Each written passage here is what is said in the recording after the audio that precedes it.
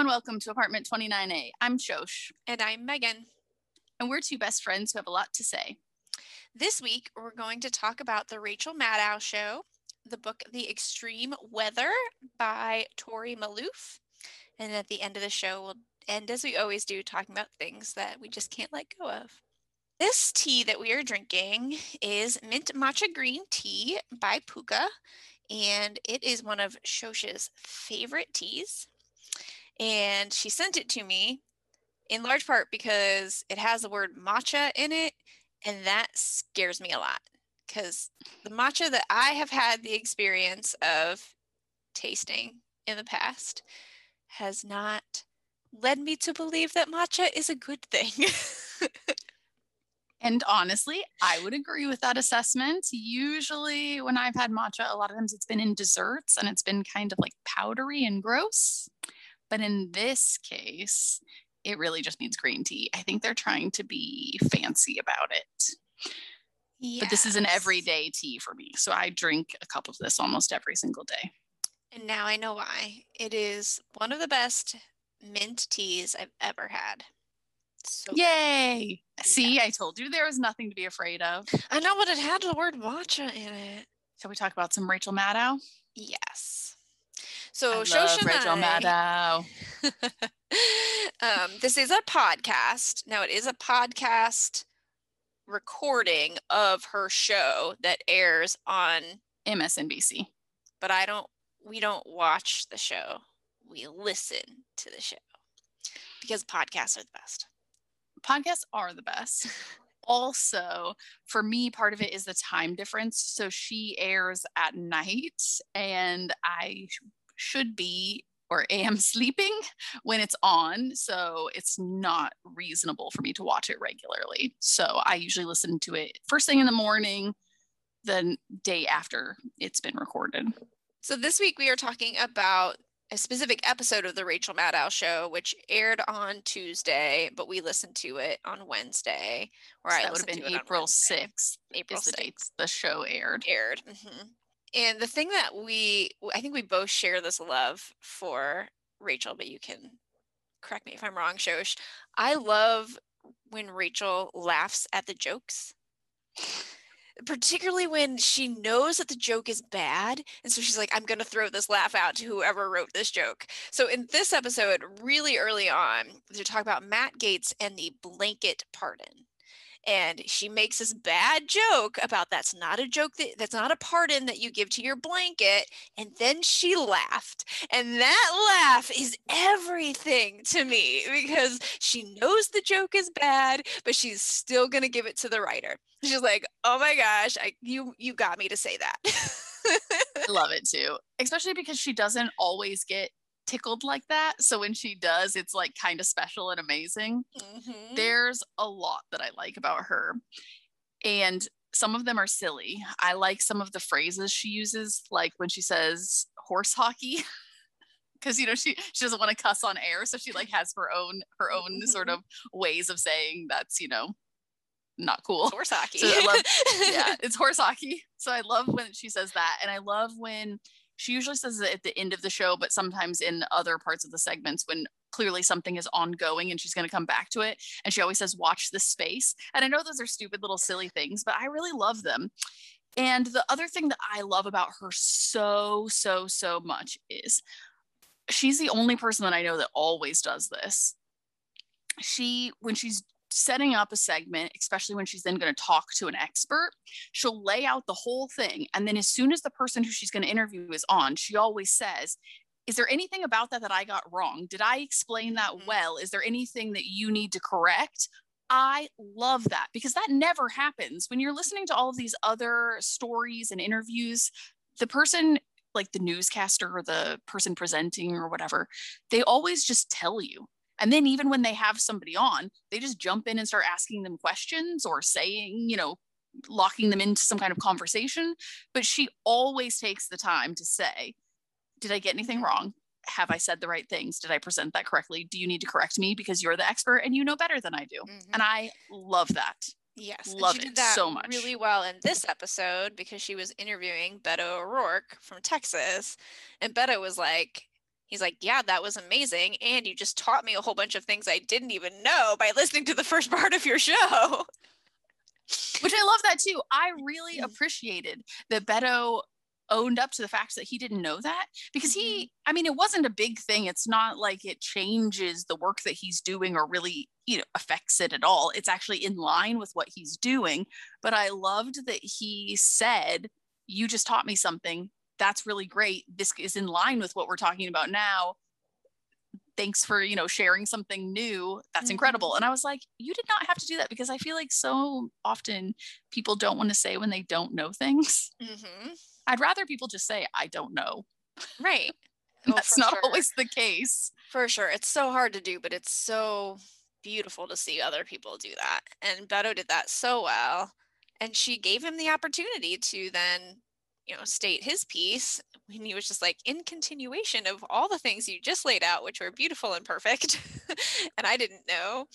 Here's what's going on in the state of Texas with corporations who are either using their power to promote or support voting rights or not. Yeah, so this goes back to a whole big discussion that's going on right now, which stems from, but is not in any way limited to, what has happened in Georgia with a big round of restrictions on voting rights, which are basically disguised, not always well, as protecting voters and making voting safer and more secure, when in actuality it's just making it harder for people to vote. Yeah, and it's rough. Like the Georgia one, there are a few of the laws that were enacted that do expand voter rights for some Georgians, but for other Georgians it closes the door. And that is the problem. Is if it opened the door for everybody, that would be great, but it opens the door for some and not for others, and that's inappropriate. I just don't understand it. I think everybody on both sides across the board wants to ensure that voting is done fairly and properly, and people aren't rigging elections or winning unfairly. Right. Nobody could argue yes. that. But the problem is people are going off of a lie and using that as ammunition to enact a bunch of regulations that aren't actually protecting voters and the right to vote and fair elections, free and fair elections. They're instead making it more difficult for some people to vote. Yeah, they're letting their fear of what could happen, but it hasn't happened. It's not going to be easy to happen, and you're putting in restrictions to claim that something happened that didn't happen. This is so frustrating to me, because I just think we should be making it across the board, even if that gives a result that I don't like. I just think you should be making it as easy as possible for every single person to vote. Absolutely. Other countries have things in place that we're not even really considering, but we should. In Israel, anytime there's an election, it's a public holiday. So everybody gets a day off work. We should be doing that. Why are we not doing that? I don't know. And I understand if we're not going to do that, that we should then make up for it by having expanded voting periods, which some places are doing. But we should have tons of early voting, tons of vote by mail, long hours, because it's unfair to restrict, the access to being able to cast your vote. I'm pretty sure it's Brazil, it's mandatory to vote. They have like 99% voter turnout because you're required to vote. Interesting. Yeah, we would never do that, but it is interesting. I don't think you should necessarily force people to vote, even though literally their vote could be checking a box saying, I don't vote, or turning in a blank form. So, I mean, that's still exercising your right to not vote, even if you have to physically do something. But I do think that it would be great if everybody was automatically enrolled and given the opportunity. I don't think you should then be penalized if you choose not to return it or not to exercise your right. But I don't understand why we don't literally automatically enroll everybody at the moment that they're of voting age, and then we send them ballot. And obviously there should still be other ways to access voting. If you don't want to send in your mail-in ballot and you want to go and vote in person, that's fine. I'm not saying we should force everybody to vote by mail, but I'm just saying, wouldn't it be great if we could just give everybody that opportunity, no questions asked? Yeah, it's interesting that we have an opt-in situation where you have to opt to vote instead of an opt-out situation where you can opt out to vote.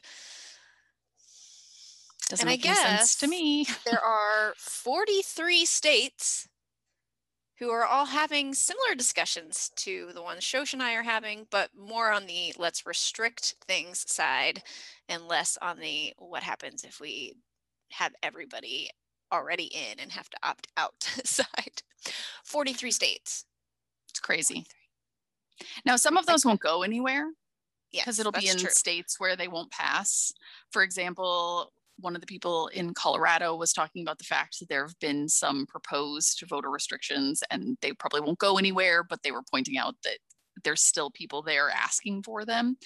And then there's some places where they are going to pass, such as Georgia. And I'm pretty sure that I heard today on the Rachel Maddow show, I think actually, that Texas, they have 50 potential bills. Like 50 potential restrictions. I think Beto said 100. They have 100 different bills that they could put. Now maybe 50 are all they've actually taken up. That is just crazy. 100 bills that are trying to pass restrictions. What do you even have in those 100 bills? Like, what 100 things are there even to restrict? I don't know. Well, and I don't know if it's like per county or how granular some of those bills are, but 43 states. I mean, I was just blown away by 43 states, even thinking about restricting voter rights. And unfortunately, a lot of them are succeeding. Yeah. And that is why your local elections are also important. Now, some of the bills are for decent things, going back to actually trying to protect elections, like having I think it's a like paper trail for the voting machines, for example, so that if you ever have to go back and do an audit, you have a physical copy so you can trace all of the votes. So there are things like that where, I can understand wanting to enact those just to be sure, even though it hasn't really proven necessary, because anytime they've looked at voter fraud, the numbers have been so minuscule, it's basically non-existent. So even though there hasn't really been a need for it in that respect, I can understand why, if it will make it safer and potential, there is then the potential to look back, you can. But some of these things that people are trying to pass are crazy. Today I heard, so one of the things they're trying to do is restrict giving food or water to people in line. And then one of the state officials, I'm sorry, I don't remember who, was like, don't worry. If you're hungry in line, you can just order a pizza, DoorDash or Uber. And I was like, okay, what's the difference between a family member or a person dropping off food in line and a delivery person? And also, how do you know if they're officially a delivery person or a family member? Like, who's making the distinction? And do you get in trouble for turning around and giving the other person who's in line behind you a slice of that pizza? Especially if you're in the same family? Well, and even if you're not in the same family, like, do you still get, like, can you literally, does each individual person in line have to order his or her own food? I think probably. But to me, that's messed up. It is messed up. You're saying that it's okay if you're paying a professional to bring you food, but it's not okay for someone that you know to bring you food, or even someone that you don't. Some of these organizations will hand out especially bottles of water or things because people are waiting in lines that are way too long. Nobody should have to wait in line for hours to cast their vote. And if they are, they definitely deserve water. Right. I don't understand that part of the voter restrictions. I just don't even understand. I don't even understand how a Republican who wants to say that government is overreaching could be okay voting for that. Is that not overreaching? Telling someone whether is that not the biggest overreach ever? The government says, I can't feed you. Sorry. That's not overreaching. You want to monitor elections? Monitor elections. Don't monitor whether or not I gave someone water. Right. There's another part to this, which is part of what Beto is on the show to talk about, which is the involvement of big business in all of these voting rights bills that are passing. And I have such mixed feelings about this. I greatly appreciate big business standing up and calling them out and putting their weight behind them, because if you have the power, you should use it. And while Mitch McConnell doesn't think they should be involved in politics, even though he still wants their donations, a lot of these companies are making huge donations and therefore are involved in politics already. So I very much appreciate the weight of these businesses being put behind, you know, voting rights. But it's also very frustrating on two fronts. First, that the companies in Georgia didn't really come out and explicitly say anything until after the laws were already passed. To be fair to them a little bit, apparently they were working behind the scenes to try to make changes, but still, I was a little bit frustrated that they waited until after everything was already passed to actually come out and officially put their foot down and say, we're not okay with this.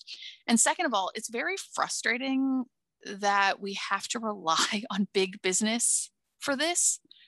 This is democracy. This is voting rights. This is what everybody should want. Free and fair elections. Everybody should want people to vote. Even if the outcome isn't what you want, if the majority of the people want that, then we should all want that, because that is how voting works. Mm-hmm. So I'm very frustrated that we have to rely on big business to get anything done. Mm-hmm. Yeah, I have to be really careful that I'm not the left side of Mitch McConnell, because Mitch McConnell, of course, told the big businesses to stay out of politics, but please continue to give me money, which to me is being in politics. And exactly. I'm afraid Makes that no I'll sense. do the opposite. Like, if you're going to give money, then you should also do the right thing and be for voter rights. Or I'm going to the actual opposite of like, don't give money, but please be in favor of voting rights. Like, that is my default position, right? Like, that is what I want to do, but that is just as hypocritical. So I have to remind myself that, like, if they're going to give money, then they should also do these really good things. Or they could actually do what Mitch McConnell says and just stay out of everything. But I don't know how you do that, because businesses are people. People are the point of government, and therefore they should all be allowed to be in politics. So but I definitely feel the same way you do, where I don't want to be relying on that. Like, I want them to do the right thing. I want them to express the power that they have in ways that benefit minorities that are going to become majorities someday, that benefit the people as a whole, that lead to humanity treating others humanely. I want that, but I'm like you. I'm like, I wish it didn't have the power that it did. Or that wasn't the only thing that could get movement. Right. But I do hope more companies go the route of Patagonia, where they actually fund the organizations that are working so hard to lead to better voting rights for all Americans. I also was thrilled about Patagonia. It's a company that I like anyways, so I'm maybe a little biased, but they're ethical, they're sustainable, they repair their clothing. Sorry, I could go on, but I'll stop interrupting. Right. No, but I'm with you. So I mean, I am a little bit biased in that respect anyways, because I already like Patagonia. And then when I heard that they were donating to support voter rights, I was like, yes, thank you. You're not only saying you're against it, you're actually trying to do something. But the problem is I'm like, yes, put your money behind this thing that I actually agree with and believe in. But the other side is thinking the same thing. So it's really hard to want to support businesses getting involved. This goes back to that whole same debate of, obviously it's great, especially when whatever the business is on your side. Yep. But there's two sides to every story, no matter what it is. And you're going to have businesses on both sides. And I don't know, it's hard to come down in the right spot on that debate. Mm-hmm. Are we just reflections of each other? So the next two things, both Derek Chauvin and the head of the NRA, Wayne LaPierre, made me very angry because they both tried to pull the same psychological excuse for their behaviors. So both of them used fear to rationalize their behavior. These are two grown men who are trying to say that due to fear after Sandy Hook, so the man who says that the only way to stand up against a bad guy with a gun is a good guy with a gun, claimed he feared for his life after Sandy Hook and he needed to flee to a yacht, and his company, a like $1 million yacht, I think. And his company needed to pay for this. But that was the only place he felt safe. Like his gun didn't keep him safe. I thought that was the whole thing. And then Chauvin was like, well, the crowd around me was kind of scary. And so it distracted me. Yeah, he distracted me. And so for 10 minutes, practically, I left my knee on a guy's neck.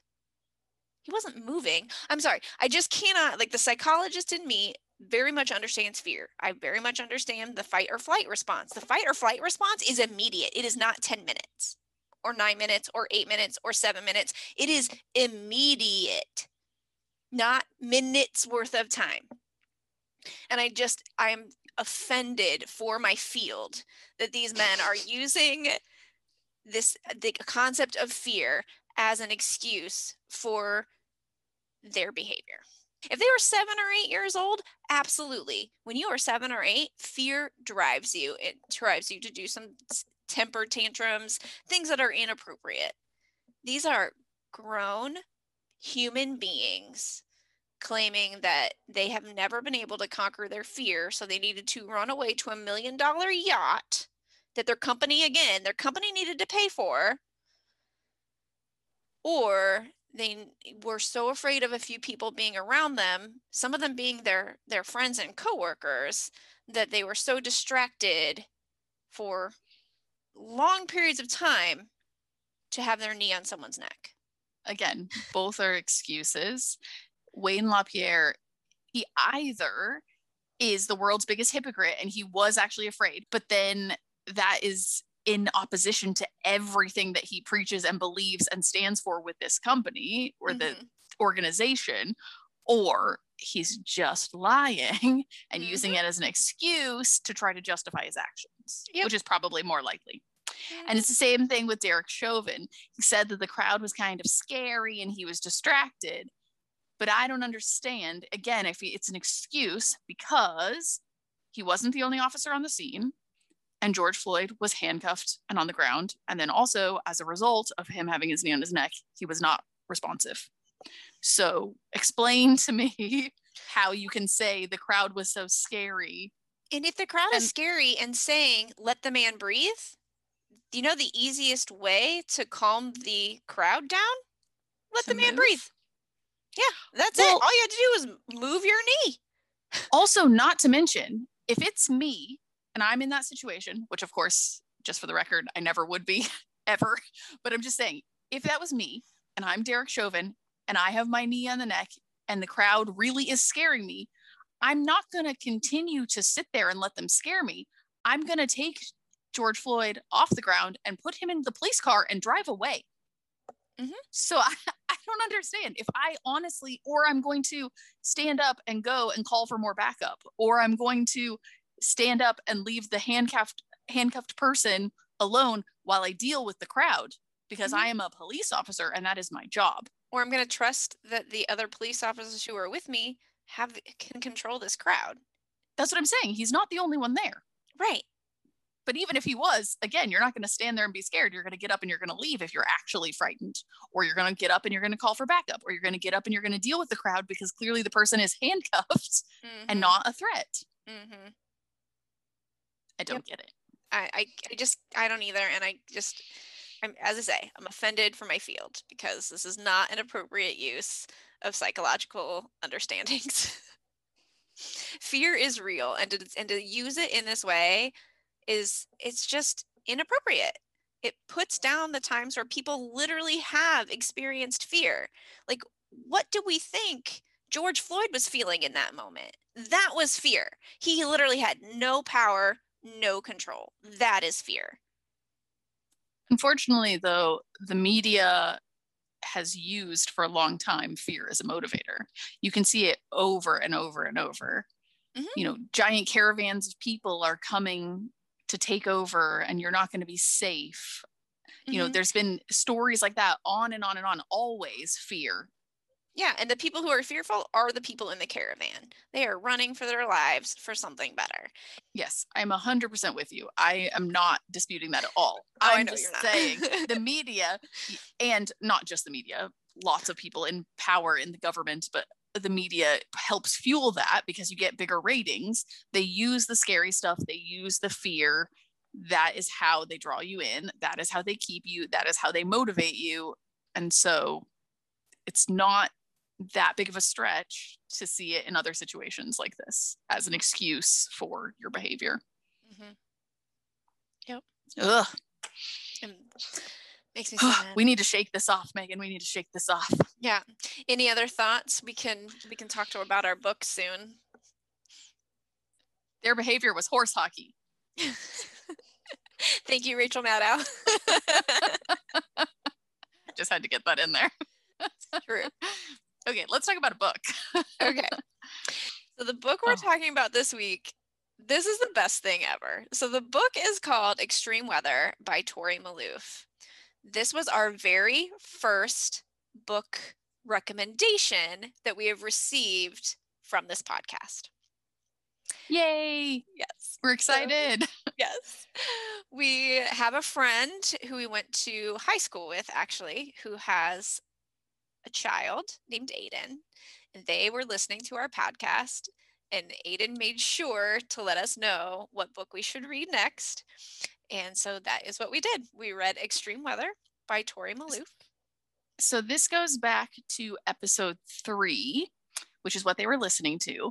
And at the end of it, we discuss our reading journals and the reading challenge that we've set for ourselves to try to get a book for every letter of the alphabet.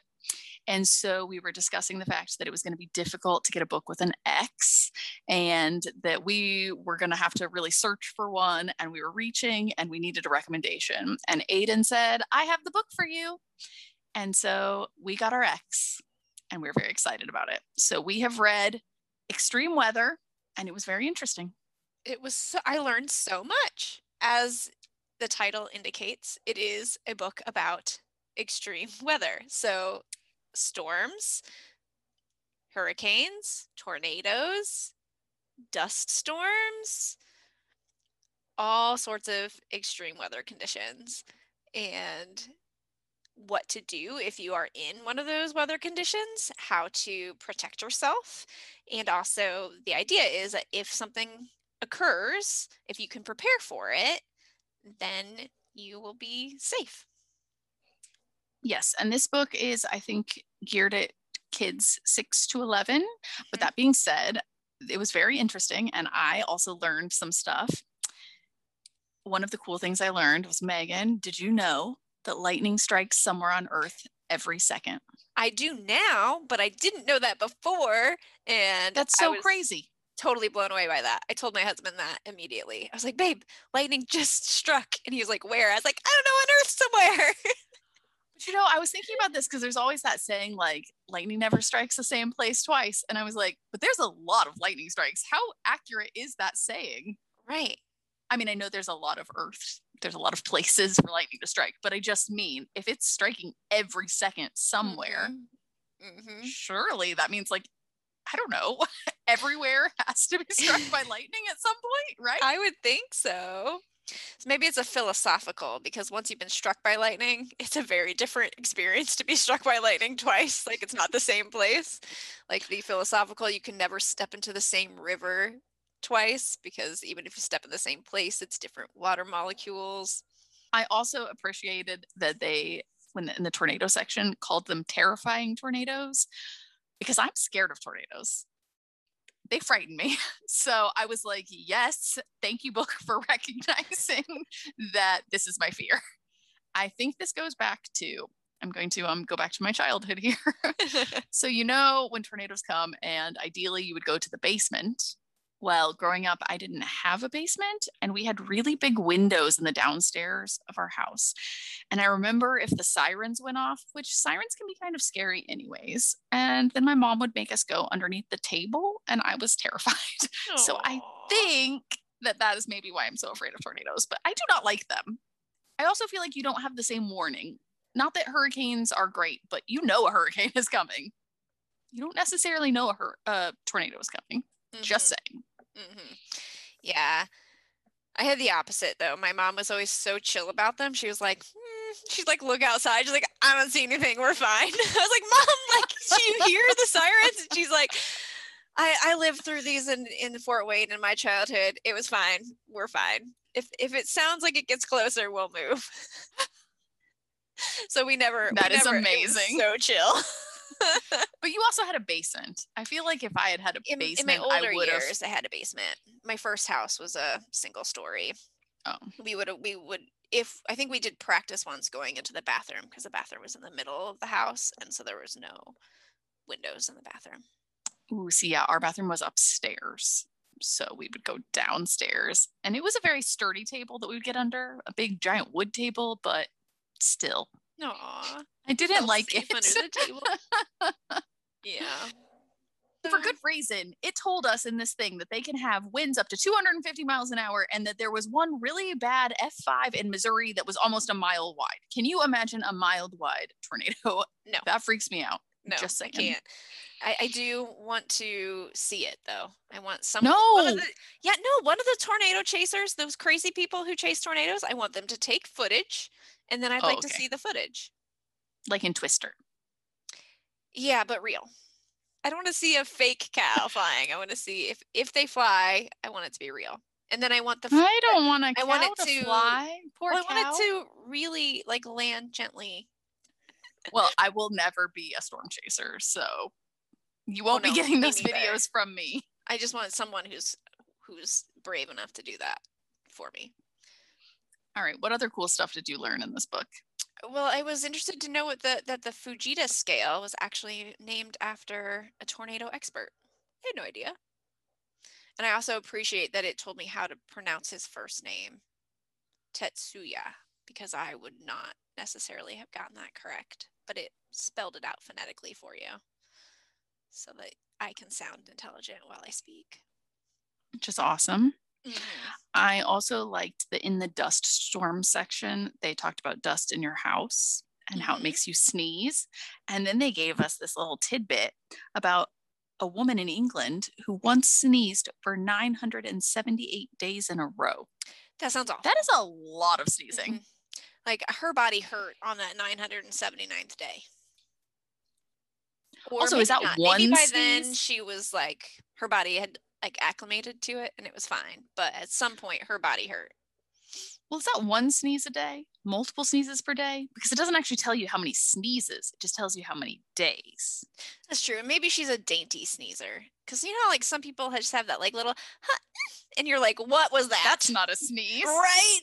Because I do not make that sound. Mine is much larger. I will mute it and you will never hear me sneeze because it is, you would not be able to hear Shosh speak over my sneeze. No, Amir has you beat. He is literally the world's loudest sneezer. And he does, but I'm like right there below him. Well, I'm not kidding when I say that he scares children. If he sneezes in public, he will, no joke, scare children. Well, the picture of the foot with frostbite in this book makes me want to cry. They did tell us something interesting about blizzards, though, in that section. Mm-hmm. Apparently, in 1888, they had a huge blizzard with 55 inches of snow, that's a lot of snow, and that led them to put the New York train system underground. So the New York subway was in response to that because apparently the trains were above ground and then they couldn't go anywhere because they had 55 inches of snow and they were like, let's not do this anymore. So fascinating. I have a friend who says that when she was a child, she wanted to be a meteorologist. but she really wanted to be that person on TV who gave the weather report. But here's her rationale. Her rationale is the best part. She's like, oh, I want to be a weather reporter because no one gets mad at weather reporters when they're wrong because they're wrong so often. I mean, that is kind of true, but maybe the only profession ever where you can be wrong like 95% of the time and it's okay. That was exactly what she thought. She's like, you could be wrong all the time and no one cares. This is the best job ever.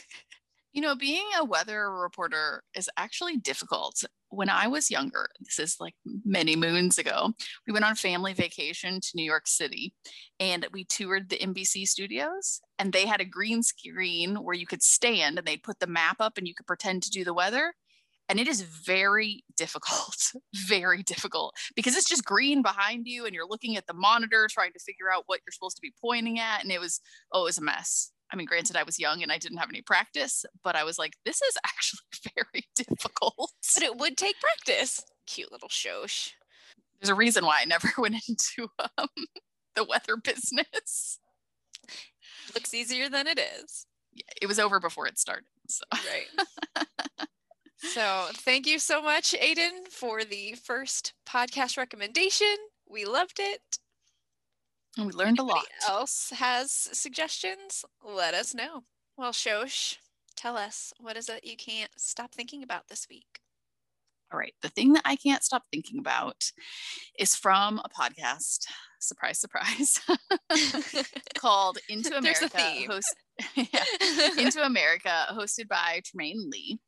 And they were talking about trauma, and it was in the context, the whole episode was in the context of the George Floyd trial. But in it, they were talking about a study that they did with mice about trauma actually being passed on through your DNA. So what they said was, this is just crazy, prepare to have your mind blown. Generational trauma. Mm-hmm. Yes, this is just crazy though.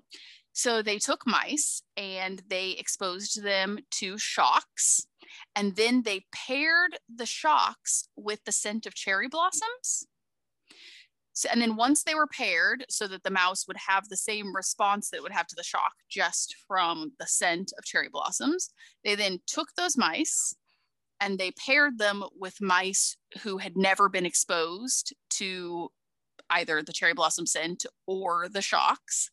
They had babies. They removed the parents, so there was no learned behavior. They took the parents away. And then they exposed the babies to cherry blossoms, and the babies who had never been exposed to the cherry blossom scent or to the shocks had the same response as the parent who had the shock.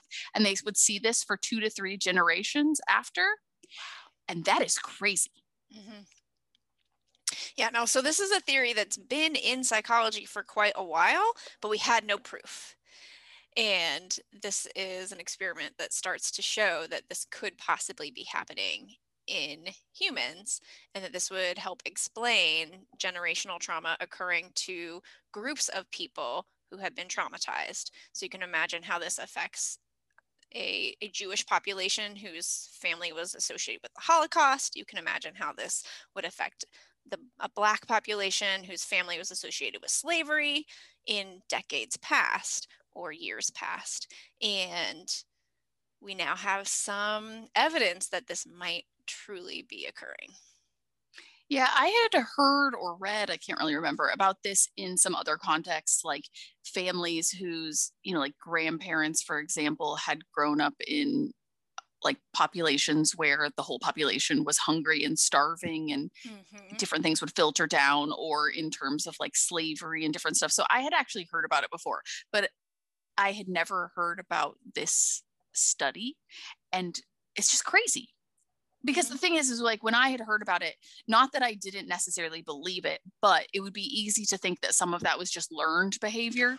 Right. If your grandparents had grown up hungry and then they passed on those traits of like valuing food and being worried and different things to the parents, and then that got passed down to you, you can see where in families it would, pass on and at least for a long time sort of persist. Right. So to actually then see that in this case, the parents never, they took the parents away right away. So there was never any learned behavior, and the mice still had the reaction. Mm-hmm. It's amazing. It's just amazing how things that we think of as learned, particularly because in the theories, most of them have an extinction point. So something you may have learned as a child, if that association doesn't occur again, particularly in classical conditioning, when you've conditioned yourself to be afraid of a scent, for instance, or vanilla ice cream, if you've ever had a bad reaction to a food, that can go away. Like the extinction, we anticipate, in fact, there's like graph where we anticipate that it will go away. So we do not think about that as genetic. And yet there's something that can be passed down in the DNA about that learning. So amazing. Crazy. Mm-hmm. It's also a little bit terrifying, really, because you can have somebody who's removed from that situation and you can still have lasting effects of it, mm-hmm. which is just, and 2 to 3 generations is amazing. Right. Not even just first generation. Yeah. But then also you can see how it can be really hard to then get rid of that, because if you continue to have any kind of trauma, it just continues then to pass on. Mm-hmm. And it also explains how, I can't remember the term right now, but there's like a term for when it just magically appears again. So it's been extinct, and then all of a sudden you experience that same thing again. Well, if it's if it's literally baked in, you may have like it's part of your hard to make it become extinct, but it's still there, and so something can trigger it. Amazing. So amazing. The human body is just so amazing and bizarre, and I don't even know. If you've been listening to our podcast, you've heard about a lot of stuff. I mean, we have organs that are smelling. Our DNA can pass down trauma. I mean, tastes are developing in utero. What is happening? Crazy. It's just crazy. I mean, it's amazing on like just like a, sort of scientific look at what the human body is doing. It's amazing, but it's crazy. It's awe-inspiring for sure. All right. That's what I can't stop thinking about. What are you thinking about this week? All right. So going in a totally different direction, I can't stop thinking about my attempt to find the perfect gel pen. So I don't really know how this started, but Papermate makes a gel pen, Pentel makes a gel pen, and Tool, TUL, which is the Office Depot brand, makes a gel pen. And at some point I decided I had to try them all and decide which was the best. Is this for everyday use, or is this like your special learning calligraphy type, some kind of special thing use? A little bit of both. So I am using them mainly, not so much for the calligraphy, because none of these pens are like built so you could push down on them without breaking them. So the gel pen doesn't really allow for that you could do faux calligraphy at any point. But I do want like a thicker line for when I am journaling or writing in my planner. So I've been going for the 0.7 just to make sure I'm being fair and really comparing equal to equal. So far I can tell you that the Papermate are my least favorite. They're the most scratchy. And then the Energels are the Pentel version, and I do really enjoy those. And then the Tool ones are probably my favorite, but they are also the hardest to find because they're only at Office Depot. And once like Office Depot gets to a limited supply of many of them, then they get real expensive. And I'm like, I don't know. They change the price based on availability? Yeah. So like that's lame. Yeah, well, because they have like special edition ones, and so when the special edition ones first come out, they're still a bit more expensive than your average pen, but it's fine. You're getting like 20 of them for $20 or whatever. You're like, okay, that's not bad. But now, once they become limited, there's like this metallic set that I really want, beautiful, but it's like $43 for 8 pens, and I just can't. What? I'm like, no. I missed my opportunity. That's just mean. Do it. It's me, right? And they are limited edition, so they're not bringing them back out. But I'm not spending $43 on 8 pens. No, that's too much. I find this very amusing because Amir has favorite gel pens and he brought them with him when we moved to the US.